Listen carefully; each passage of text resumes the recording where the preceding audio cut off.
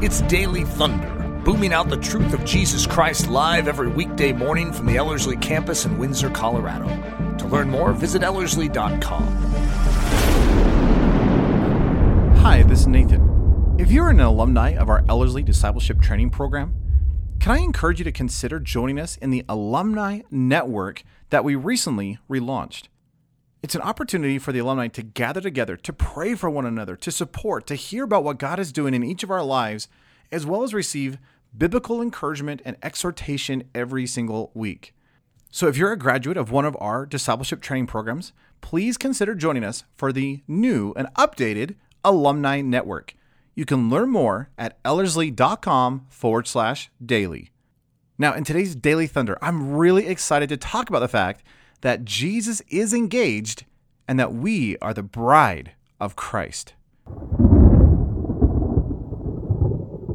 Well, over the last month, we've been walking through like a little mini-series looking at shadows or pictures of Jesus in the Old Testament, and we're actually wrapping that up today. Obviously, there are countless pictures of Jesus in the Old Testament, and we were barely even skimming the surface, but since the Ellerslie Online program officially ends this week, we're changing the series. So, but really excited about getting into this one. This one, I think I've said this with every single one of these, but this one may be my favorite. So, and there's some legitimacy, and I guess, isn't it neat about truth? Whatever truth you're pondering tends to be one of your favorite thoughts. I love that aspect of the Word of God. So this really is, at least for today, one of my favorite pictures of Jesus in the Old Testament. In fact, it's one of those themes I've been seeing weaved through all of Scripture over the last couple of years, and it gets richer and better in my mind the more I ponder it. But I want to read you a verse from Ephesians chapter 5. This was kind of the catalyst, at least in my study of searching this all out. But in Ephesians chapter 5, Paul is talking about husbands and wives and giving a lot of practical information about how they should function. But he comes to this point where he reaches back into the Old Testament and gives a quote from the book of Genesis, and then he gives some clarity about the passage, which is really interesting. He says in Ephesians 5, verse 31, "For this reason a man shall leave his father and mother, and shall be joined to his wife, and the two shall be one flesh." Now, in most weddings, we stop there and we think this is wonderful, and it is a great picture. In fact, everything he's saying in this whole section is quite amazing. But then he gives the conclusion to this, and he gives you the aha insight. Listen, this is so neat. Verse 32. "This is a great mystery," says Paul, and indeed it is. But he says this, "But I'm speaking about Christ and the church." Isn't that interesting? He says, "For this reason, a man shall leave his father and mother and shall be joined to his wife, and the two shall be one flesh."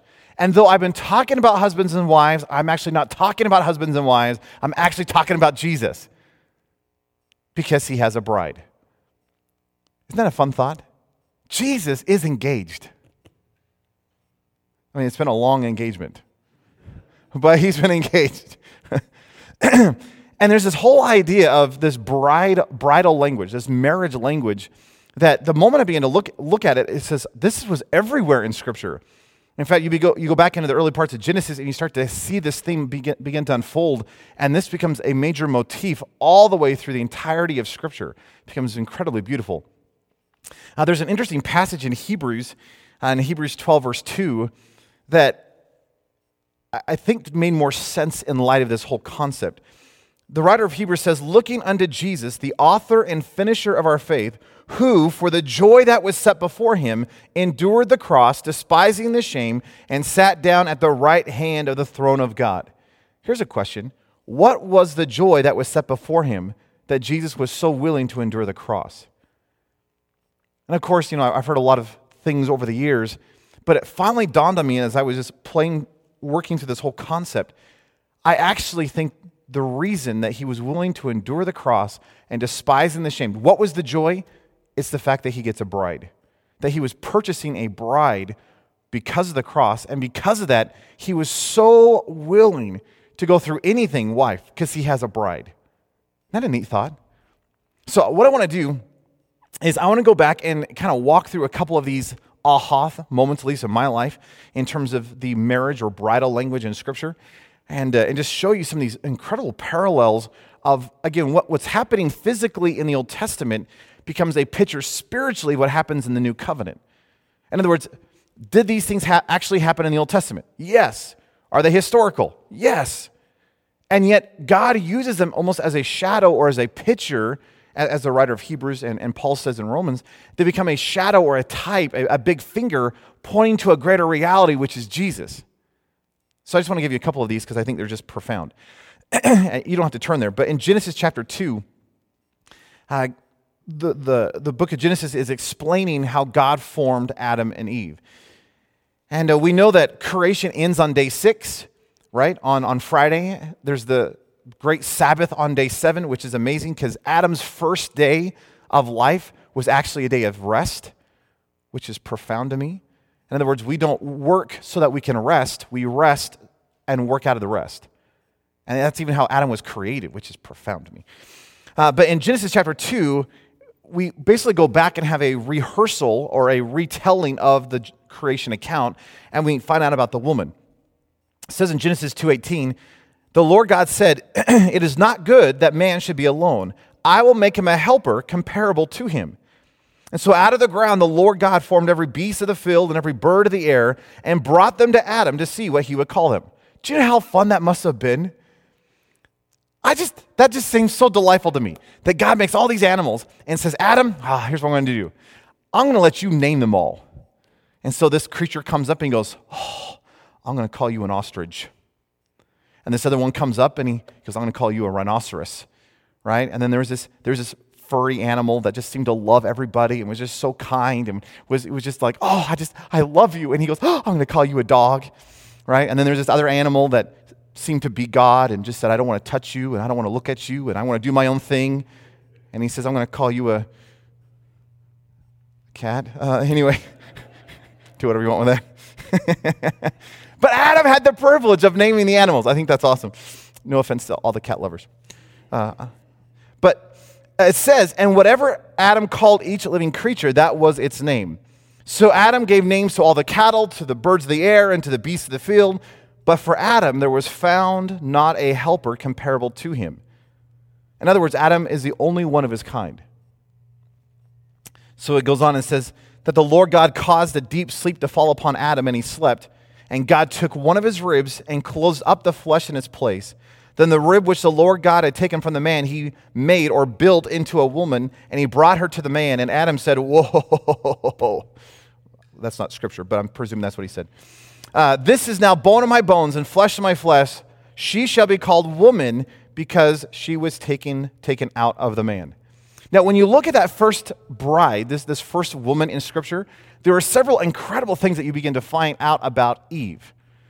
For example, excuse me about this throat thing. One of the things we find is that the woman was hidden inside the man. In other words, up until this point, as Adam was roaming the earth, you realize the woman was there. She wasn't there, but she was there. She was hidden inside the man. I'm going to make some parallels in just a second to Jesus, but just ponder some of these. Eve had the exact same DNA as Adam. She literally was taken out of him and had his DNA. And yet she was different than the man. It's interesting. She had the very same name as Adam. I love this. If you turn to Genesis chapter 5, verse 2, Genesis 5, verse 2 is talking about the lineage of Adam and the genealogy of Adam. And Genesis 5, verse 1 and 2, listen to this. This is amazing. This is a book of the genealogy of Adam. In the day that God created man, he made Adam in the likeness of God. He created the male and female and blessed them and called them Adam in the day that they were created. Isn't it interesting that Eve's name originally was Adam? She was just Adam because his name was Adam. And she had his name. I'll get excited here in a second. Just settle down. It's interesting that when you look at Eve, Eve was God's masterpiece. God had already finished the creation stuff. He had already looked at all this and said, it's not just good, it was very good. And then it's like she becomes, here's another idea, she becomes, in one sense, a new creation. Creation was already done with. She is a new creation. But in the midst of being a new creation, she was actually like the the opus, this is the masterpiece. This is and of course all the men say amen. Interestingly, she was uncreated, right? Because she was, even though she's a new creation, she was uncreated because she just came out and was fashioned from Adam. She was flawless. Again, this is before the fall, so that we know that she was a pure and spotless bride. And interestingly, Adam was the source of Eve's very life. She was made holy for Adam. Now, when you just step back and ponder that becomes amazing when you begin to ponder this idea that Jesus has a bride. And what's going on in the creation account, hey, though this is very true, it becomes a picture of the bride. That God has a bride for his son. And that he was willing to endure even the cross and all the shame that came with it so that he could purchase a bride. Well, what is the bride of Christ in Scripture like? Ponder this. We, the bride of Christ, the church, are hidden inside the man since the time of creation. Ephesians 1:4 says, just as he chose us in him before the foundation of the world, that we should be holy and without blame before him in love. You realize that we have been hidden in him, that he has chosen us in him. Even before he spoke creation into existence, there was something hidden inside of Jesus. What is it? It was his bride. Now that bride is the very body of Christ. In other words, we literally came out of his body. I love what Ephesians 1:22 and 23 says. It says that he put all things under his feet and gave him to be head over all things to the church, which is his body. So just as Eve came from the very body of Adam, so too the church is called the very body of Jesus. Isn't this awesome? Some of you look like you just woke up. The church, the bride, has the exact same DNA and likeness as our groom. And yet we're very different than the groom. We're not Jesus. And yet we are to have his same likeness. We have his same DNA, his very life within us. 2 Peter 1, verse 3 and 4 says, as his divine power has given to us all things that pertain to life and godliness, through the knowledge of him who called us by glory and virtue, by which we have been given, by which have been given to us exceedingly great and precious promises, that through these you may be partakers of the divine nature. Did you hear that? You get to partake of God's very nature. You don't become God. Praise the Lord. You are not God. And yet you get to partake of his very divine nature, having escaped the corruption that is in the world through lust. Just as Eve had the very same name as Adam, do you realize that we, the bride of Christ, have the very same name as Jesus? We are called Christians, that we are the ones who bear his very name, that we take on his name. The church is his masterpiece. In Ephesians 2:10, it says that we are God's workmanship. The word workmanship in the Greek is the Greek word poema, which comes from this idea of poieo. But again, it's that idea that we talked about the other day, but it's the inside stuff coming on the outside. In other words, when you write a poem, it's Valentine's Day, right? Or it's Mother's Day, or you're getting some sort of a card. So you go down to Hallmark, and it's Mother's Day, so you get roses are red, violets are blue, you're the best mother, hoo, right? Or something, right? Whatever that is, right? And you send mom a Mother's Day card. That is very different than if you, from the insides of who you are, you sit down and you craft this letter, and it comes from the expression of your heart, and it comes out of you. And see, both of them were cards, but it's something different from when it's on the inside of you. The inside of you thing is your magnum opus. The inside of you is your masterpiece. The inside of you is and that's the word that is used here to say, do you know who you are? You are God's workmanship. You were just the very beat of his heart. You were the outflow of who he is from the inside stuff. I love that. Just as Eve was, in one sense, uncreated, we too are uncreated. We were built out of Christ. We are flesh of his flesh and bone of his bones. John 3 says that we've been born again, right? We're this new creation. Or as 2 Corinthians 5:17, therefore, if anyone is in Christ, he is a new creation or a new creature. Old things have passed away. Behold, all things have become one. Hey, just as Adam, in one sense, was Eve's source of life and she was made holy for him, so too the church realizes that Jesus is the source of our life and that we were made holy for him. And just as Eve was a pure and spotless bride for her groom, you realize we are called to be a pure and spotless bride for our groom. Colossians 1:21 and 22 says, He is reconciled in the body of his flesh through death to present you holy and blameless and above reproach in his sight. Romans 8:1 says, There is therefore now no condemnation to those who are in Christ Jesus, who do not walk according to the flesh, but according to the Spirit. Right? We're told in the book of Revelation that, hey, behold the bride, and she's in this pure and spotless clothing. I mean, isn't this amazing? And that what was happening in the very first bride becomes a picture or a shadow, if you will, of the reality of what you and I get to have now in Christ Jesus. That's phenomenal. Please tell your faces. I mean, this is awesome. Now, I think that's amazing. And by the way, this stuff goes all the way through Scripture. I mean, the motif of this is amazing. In fact, let me just give you a couple of them. Ezekiel 16 is a beautiful picture, and you can read it later, but Ezekiel 16 is a beautiful picture of here is God, and he sees this child, and he says, oh, here you are in all these birthing fluids, and what did I do? I grabbed you, and I brought you in, and I gave you all the clothing, I gave you all the food, I gave you everything that you needed, and you literally were set up as a bride. And sadly, in Ezekiel 16, what the bride decides to do is turn and prostitute herself with the world. By the way, that is a great picture of Israel. And God says, you know what my bride has done, Israel? My bride, I've given her all that she wanted, and yet what did she do? She went and just prostituted herself with the world. That's what the church is in the middle of. That, hey, God has given us all things we need for life and for godliness, and yet what have we in the church done? We says, God, that's great, thank you, I'll take that, but I want to live in the world with the mindset of the world, with the darkness of the world, with the pollution of the world, and we have literally prostituted ourselves with the world.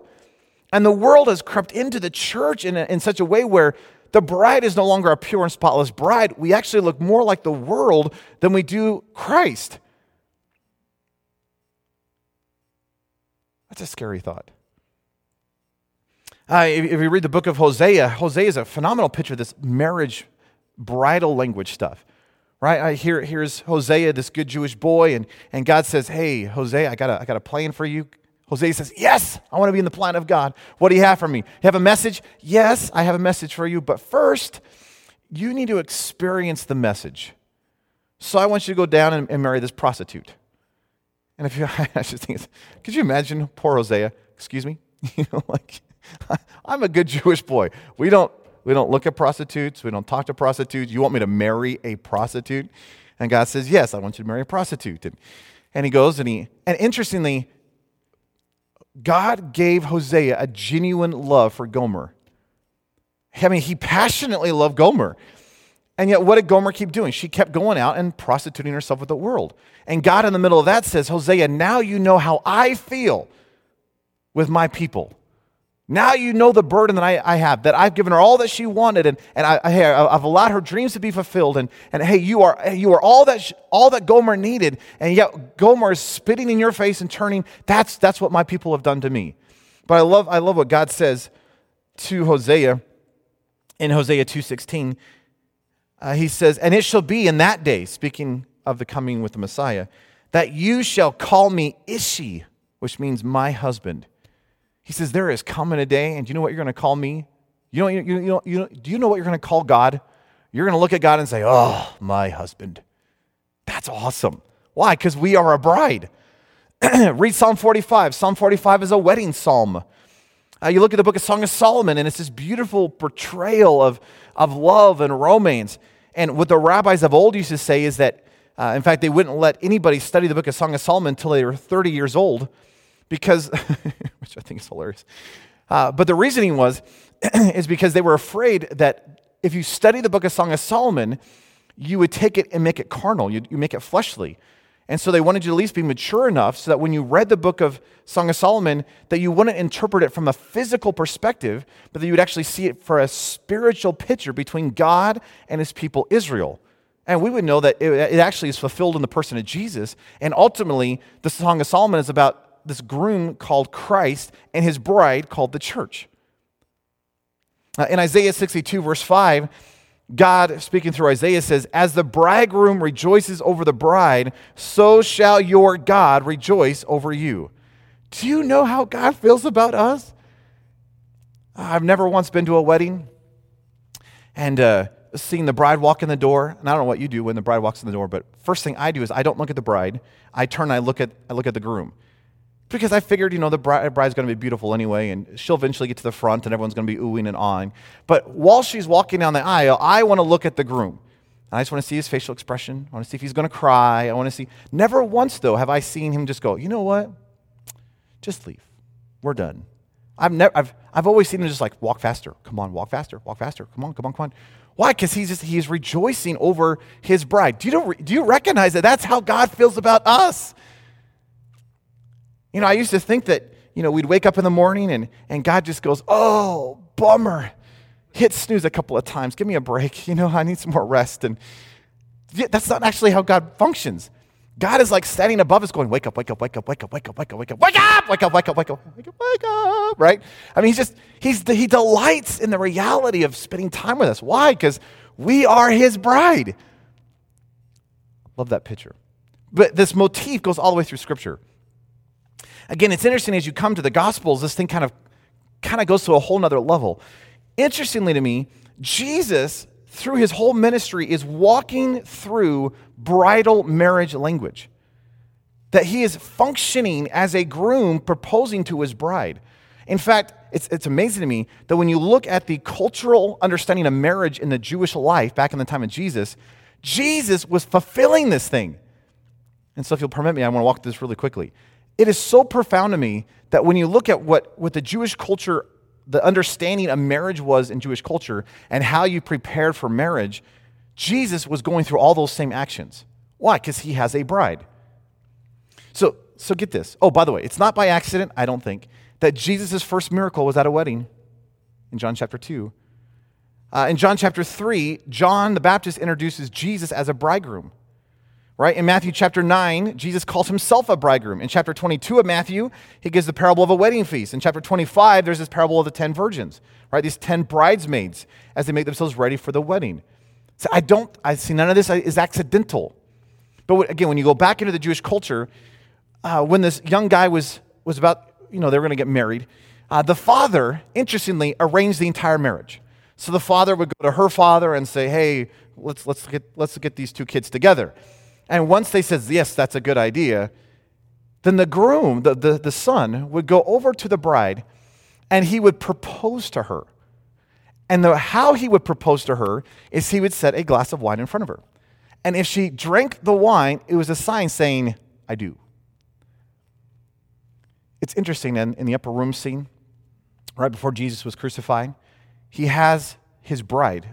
Now, it's a little awkward because it's the disciples, and they're all burly men, but it's the beginning of the church. And he takes this bread and this wine and he sets it before this bride and basically saying, will you? And they all drink. It's like a pitcher saying, I do.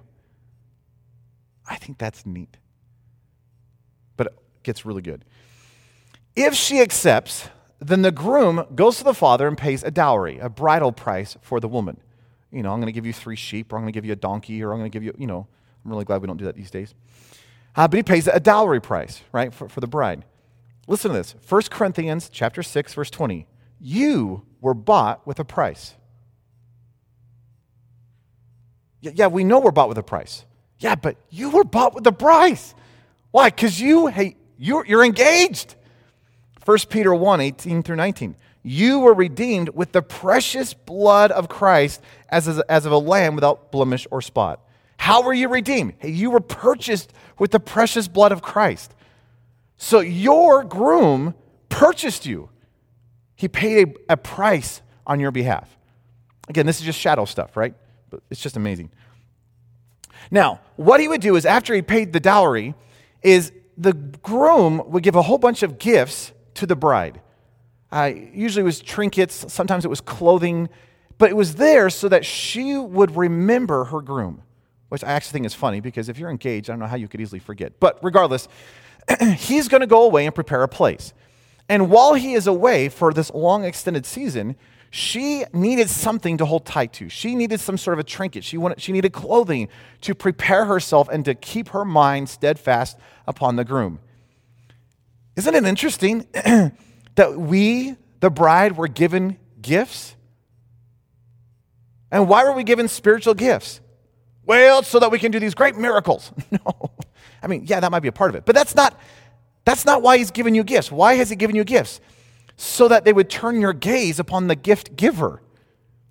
Listen to this, John 14:26. Jesus says, "But the Helper, the Holy Spirit, whom the Father will send or give in my name, he will teach you all things and bring to your remembrance all things that I have said to you." The ultimate gift of all gifts Jesus gave was himself, his very Spirit. And what is the role of the Holy Spirit? Well, it is to teach us all things. I love what John 16 says. He says that the Holy Spirit is going to glorify me. He's going to guide you into all truth.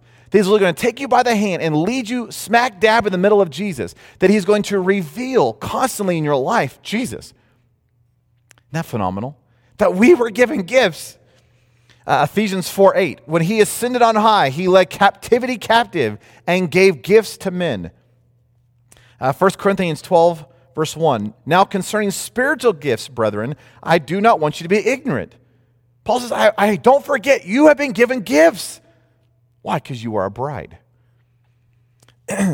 Now, after the groom gives the gifts to the bride, then they take a ritual bath.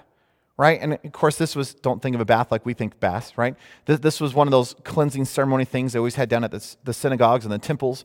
And they would go down this stone thing, they would dip in, and they would come out. And it was this ritual, just like the washing of the hands. It was a ritual thing of purification and cleansing. And it was at that moment, once they've been ritually cleansed and purified, that they were now considered, now they could call each other bride and groom. But listen to you, Titus 3:5. He saved us through the washing of regeneration and the renewing of the Holy Spirit. Ephesians 5:25 and 26. Christ also loved the church and gave himself for her, that he may sanctify and cleanse her with the washing of the water by the word. That you have been washed, you have been cleansed and purified. Now, at this point, the groom would leave. Sounds like a great engagement, right? But the groom would leave. But the reason the groom would leave is because he now needed to make preparations to build onto the father's house. And so what typically would happen is you have these, what were called insulas back in the time of Jesus. And an insula in Hebrew is this idea of it's a community. And so how they built houses back then, of course, everything was expensive. And so rather than going out and building your house down the road like we would do, what they would do is they would take one of the walls of the father's house and they would use that as one of their walls and build just 3 additional walls. And eventually what you'd have is, as your kids and grandkids and great-grandkids, would keep living, you would start having this little community. So you'd have a main courtyard area where you do the cooking and the fellowship and the hanging out of the family. But then you have all these little tiny rooms scattered around, which is these rooms built by the groom to prepare for the bride. Doesn't that sound like something? When Jesus says in John 14, verse 2 and 3, in my Father's house there are many rooms. Now, our Southern gospel songs have totally ruined this. Because our Southern gospel songs, are like, woo, we're all getting mansions. So, hey, when I get to heaven, he is going to prepare a place for us and build mansions. Now, when the King James was written, that actually made sense in the cultural time period, right? And so the reason why the King James translators wrote mansion is because it was the idea of many rooms. Of course, we took it in our modern day to be like, oh, I get a mansion. No, I'm sorry, you do not get a mansion. I mean, you might, but there's nothing in Scripture that says that. Because we're not getting mansions, we're getting rooms in the Father's house. And what is Jesus doing? He's going in and preparing a bridal chamber. He's preparing a room for his bride. So he's going to the Father's house and he's building upon the Father's compound. Now it's interesting, once the Son has built the room, the bridal chamber, it is only when the Father says it is time that the groom can actually go and grab his bride to be married. In other words, it wasn't when the Son decided, it was when the Father decided. And the only time the reason the Father would decide it was time is when everything was prepared. So obviously we've been waiting a long time. So this is going to be one good room. I mean, if it's taken 2,000 years to build this room. I cannot wait to see what it looks like. I don't know what you want to do with that. But anyway, during this whole season, during this betrothal period, it was the privilege of the best man to ferry letters and communications back and forth between the groom and the bride. So presuming they didn't live in the same village, and likely they didn't, right? You needed someone to go back and forth. And so the best man had the privilege of taking letters back and forth and, going up to the bride saying, oh, it's almost done. It's almost ready. It's almost ready. Aren't you excited? Yeah, he's thinking about you every night. I mean, he's just in La La Land, you know that? He's just, it's coming, it's coming, it's coming. And the bride had to make herself ready. So when the father says, all right, son, well done. The house looks great. Thanks for building onto the insula. Go get her. It's interesting. What the Jews said is that the bride never knew the day or the hour that the bridegroom would come. That she always had to be ready. She always had to be in preparation. Well, when you read that passage about the 10 virgins, it's interesting that the reason that the 5 of them were sent out is because they were not ready. They didn't have the preparations. They were not actually waiting in expectation. It was almost like, yeah, he's not going to come tonight. So they weren't prepared. And yet, as a bride, you were to be ready for any moment he could come. Now, typically, he came at night. And as he came in, this is neat. The groom would come wearing a crown, and he would come, and the announcement that the groom was here is that they would blow a trumpet, a shofar. And it would announce that, doo-doo-doo-doo, the wedding has commenced. Hey, the groom is here. And how was the groom really brought into the village, brought into the area? Through a trumpet. So listen to this. 1 Thessalonians 4:16. For the Lord himself will descend from heaven with a shout, with the voice of an archangel, and with the trumpet of God, and the dead in Christ will rise first. What is Jesus doing? He's gathering his bride. At this point, and this is awkward, so I'm sorry, but I didn't come up with this. The wedding happens, right? Of course, they do the little wedding ceremony under the cool tassels, the little tent thing that the Jews do. And then the groom takes the bride into a bridal chamber and they consummate the marriage. And it was at that point that they were considered, they are married. Now, I'm glad we don't do this in modern culture, but it was the privilege of the best man that while all that was going on in the room, the best man got to lean his ear to the door, which is incredibly awkward. And when the marriage was consummated, the groom would typically say, it is finished. Woo! We are married. And the best man would hear it, and he would be like, that's awesome. And he would run out to the wedding party who was waiting, which again is incredibly awkward. And they're waiting, and he would go out there and be like, hey, they are now officially married. And there would be a celebration. The bride and groom would come back out, and there would be a 7-day celebration. Could you imagine how awesome their wedding parties must be? If for 7 days they're just celebrating and hooting and hollering, and it's at the end of those 7 days that they had the official marriage supper for the wedding. And it was the biggest day of the whole celebration, and the whole thing happened. Listen, this is hilarious. John chapter 3, verse 29, John the Baptist is talking about the fact that he is the friend of the bridegroom. He is the best man. He's the one that's been in this whole time when John the Baptist is preaching down at the Jordan. He is introducing the bride to the groom. But listen, this whole idea of the best man with his ear to the door thing, listen to what John the Baptist says about himself.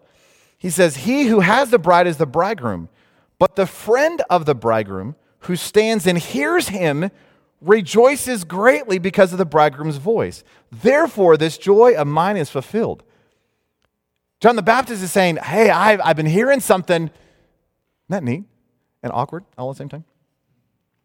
Again, there's that whole marriage supper thing. Revelation 19, 7-9 says, let us be glad and rejoice and give him glory. For the marriage of the Lamb has come, and his wife has made herself ready. And to her it was granted to be arrayed in fine linen, clean and bright. For the fine linen is the righteous acts of the saints. Then he said to me, blessed are those who are called to the marriage supper of the Lamb. These are the true saints of God. Revelation 21:9. Then one of the 7 angels who had the 7 bowls filled with the 7 last plagues came to me and talked with me, saying, come, I will show you the bride, the Lamb's wife.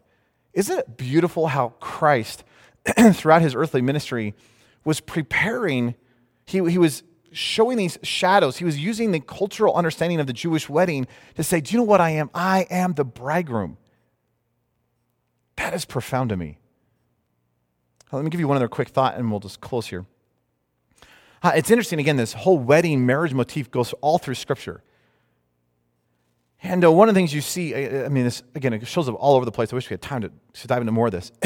But something fascinating that is I'll just give you to ponder. Over and over again, something significant happens when a groom meets his bride or meets the woman at a well. For example, Abraham takes his servant and says, I don't want my son Isaac to marry any of the local ladies. I want you to go up to my family's house, and I want you to go find a bride for her there. And of course, the servant goes up there, and he finds himself at the well, and he's just like, God, you got to give me a sign. And here's the sign: have her offer me a drink, and then have her give my camels a drink, which was not an easy task because camels can drink. All right, we're talking hundreds of gallons of water probably that she had to pull out of the well. It's interesting that the bride of Isaac was found at a well, that Rebekah was at a well. It was a woman at a well. Several years later, Jacob goes, the son of Isaac and Rebekah, goes up to the same well and is waiting around, and this girl comes out named Rachel, and Jacob meets his wife at a well. That's interesting. Moses just killed an Egyptian, and so he runs off into the desert, and he finds himself next to this well, and this woman named Zipporah shows up, and he eventually, joins the family clan, and he marries Zipporah. Where did Moses find his bride? At a well. I don't think those are by accident.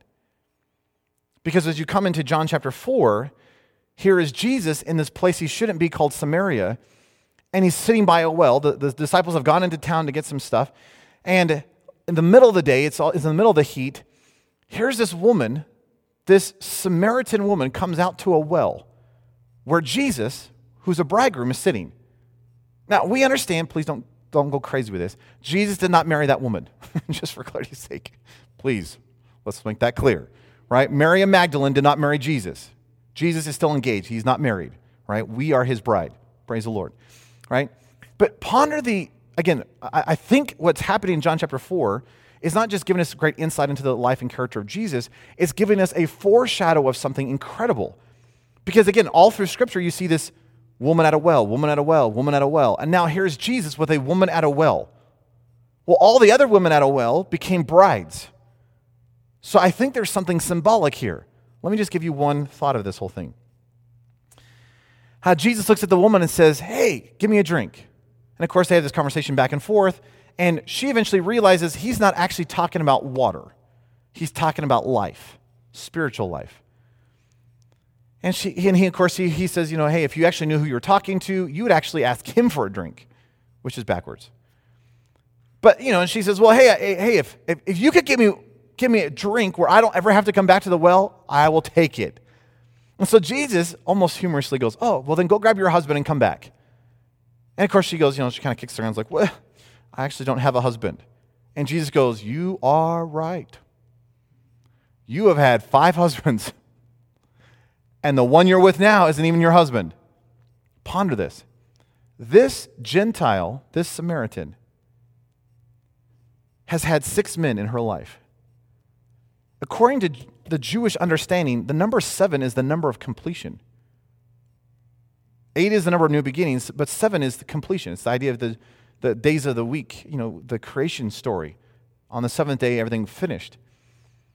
Think about this. Jesus is actually making a proposal to this woman, not in marriage as we think marriage, but he is saying to this woman, hey, would you give up everything and follow me? Hey, would you give up everything and would you just get wrapped up in me? Do you know what Jesus is actually asking her for him to be? That wasn't good grammar. But do you know what Jesus is wanting himself to be in her life? Man number 7. That he was to be the completeness of her life. But ponder this. Jesus is talking to a woman at a well, but this woman is a Samaritan woman. Do you know what a Samaritan is? Half Jew, half Gentile. Do you know what the bride of Christ is? The bride of Christ is Jews and Gentiles. And I think there's a beautiful symbolic picture of here is Jesus talking to a woman at the well who is a picture of his future bride, who is both Jew and Gentile. I think that's amazing. I don't know what you want to do with that. I think it's awesome. Let me just make this really practical for us. We are the bride of Christ. And one of the things that is constantly running through all the scripture is that we as the bride of Christ are to be pure and spotless, that we are not to go and prostitute ourselves with the world, that we are to come out from the world and be set apart and made holy for our groom. And again, I mentioned this earlier, but in our culture today, it's like the church honestly looks more like the world than the bride of Christ. And as we, as individual members of the bride, could we freshly throw ourselves upon our bridegroom? Allow him to wash us with the water of his word. Allow him to purify us and sanctify us and remove any dross from our life so that we indeed can be like the bride in Revelation, which is pure and spotless and made holy and set apart for our groom. That is the bride he's coming back for, not for a harlot. So we in the church, may we be a pure and spotless bride for Jesus. Let's pray. Jesus, Lord, we do ask that that you would, through your Spirit, bring any conviction necessary in each of our lives. Lord, if there's any junk, if there's any profanity, if there's any aspects of the world that we have just allowed into our life, Lord, I pray that you, through your Spirit, would bring forth conviction. Lord, we are to be holy and blameless before you in love. That you want to wash us in the water of your word, and that we are to be a pure and spotless bride. And just as you were a pure and spotless lamb who died on our behalf and literally made the avenue through which we could be pure and spotless, Lord, I pray that we wouldn't just grab a hold of this life and this salvation, this freedom, and then run back into the world and live like the world, but Lord, that the world would look upon us and say, you are not like us. That you have a whole different smell, you have a whole different tone, you have a whole different life than anybody I've ever seen. What is it? It's Jesus. So Lord, I pray that you in this day and hour, that you would call your bride back to yourself. That Lord, that you would bring forth great conviction, that you would put some sort of a boundary, a barrier that would just somehow stop the church from going the direction it is going. Lord, I do pray that you would purify your church, and if that means persecution needs to come to weed out those who are really in and those who were just on the fence, those who have made it a social club, then Lord, I pray that whatever is necessary to bring about revival and a purity in your bride, Lord, we need that. We need that. Oh, we need that. And Lord, I pray even as individuals, we wouldn't just nod our heads and be like, yep, the church needs it. But Lord, that we would allow you to refine our lives. That we would humbly come at the foot of the cross and say, Jesus, have at it, remove and do whatever is necessary in our personal lives. And Lord, if that means you need to humiliate us, if that means you need to tear us down, if that means you need to put something that we trip over, if that means we need to suffer persecution or hardship or difficulty or pain, then Lord, we are willing to face it so that we could be refined and so that we could be shaped into a pure and spotless vessel for you. So Lord, I just want to say personally, have at it. Take my life, let it be consecrated, Lord, to thee.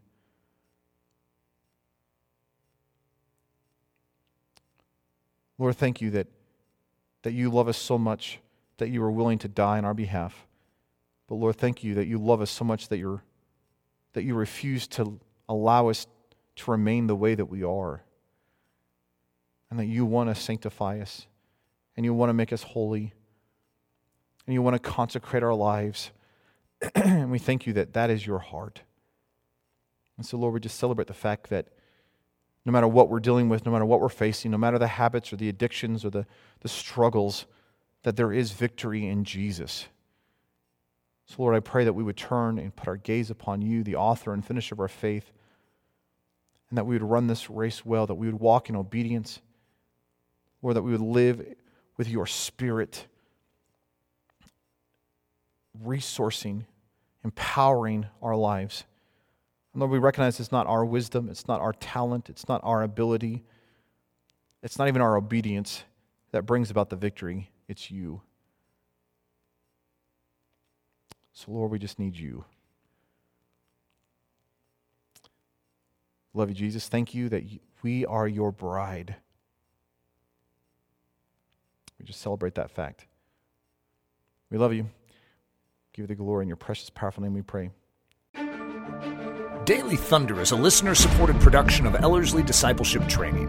At Ellerslie, we are laboring to rouse the Church of Jesus Christ out of its lethargy and build brave-hearted Christians for such a time as this. Daily Thunder is delivered live and streamed daily Monday through Friday at 8:15 a.m. And our weekend service is streamed at 9 a.m. on Sunday mornings. Join us at live.ellerslie.com. We invite you to visit us at the beautiful Ellerslie campus in Windsor, Colorado for a day, a week, or an entire season of gospel-centered spiritual training. Learn more at ellerslie.com. Thanks for listening.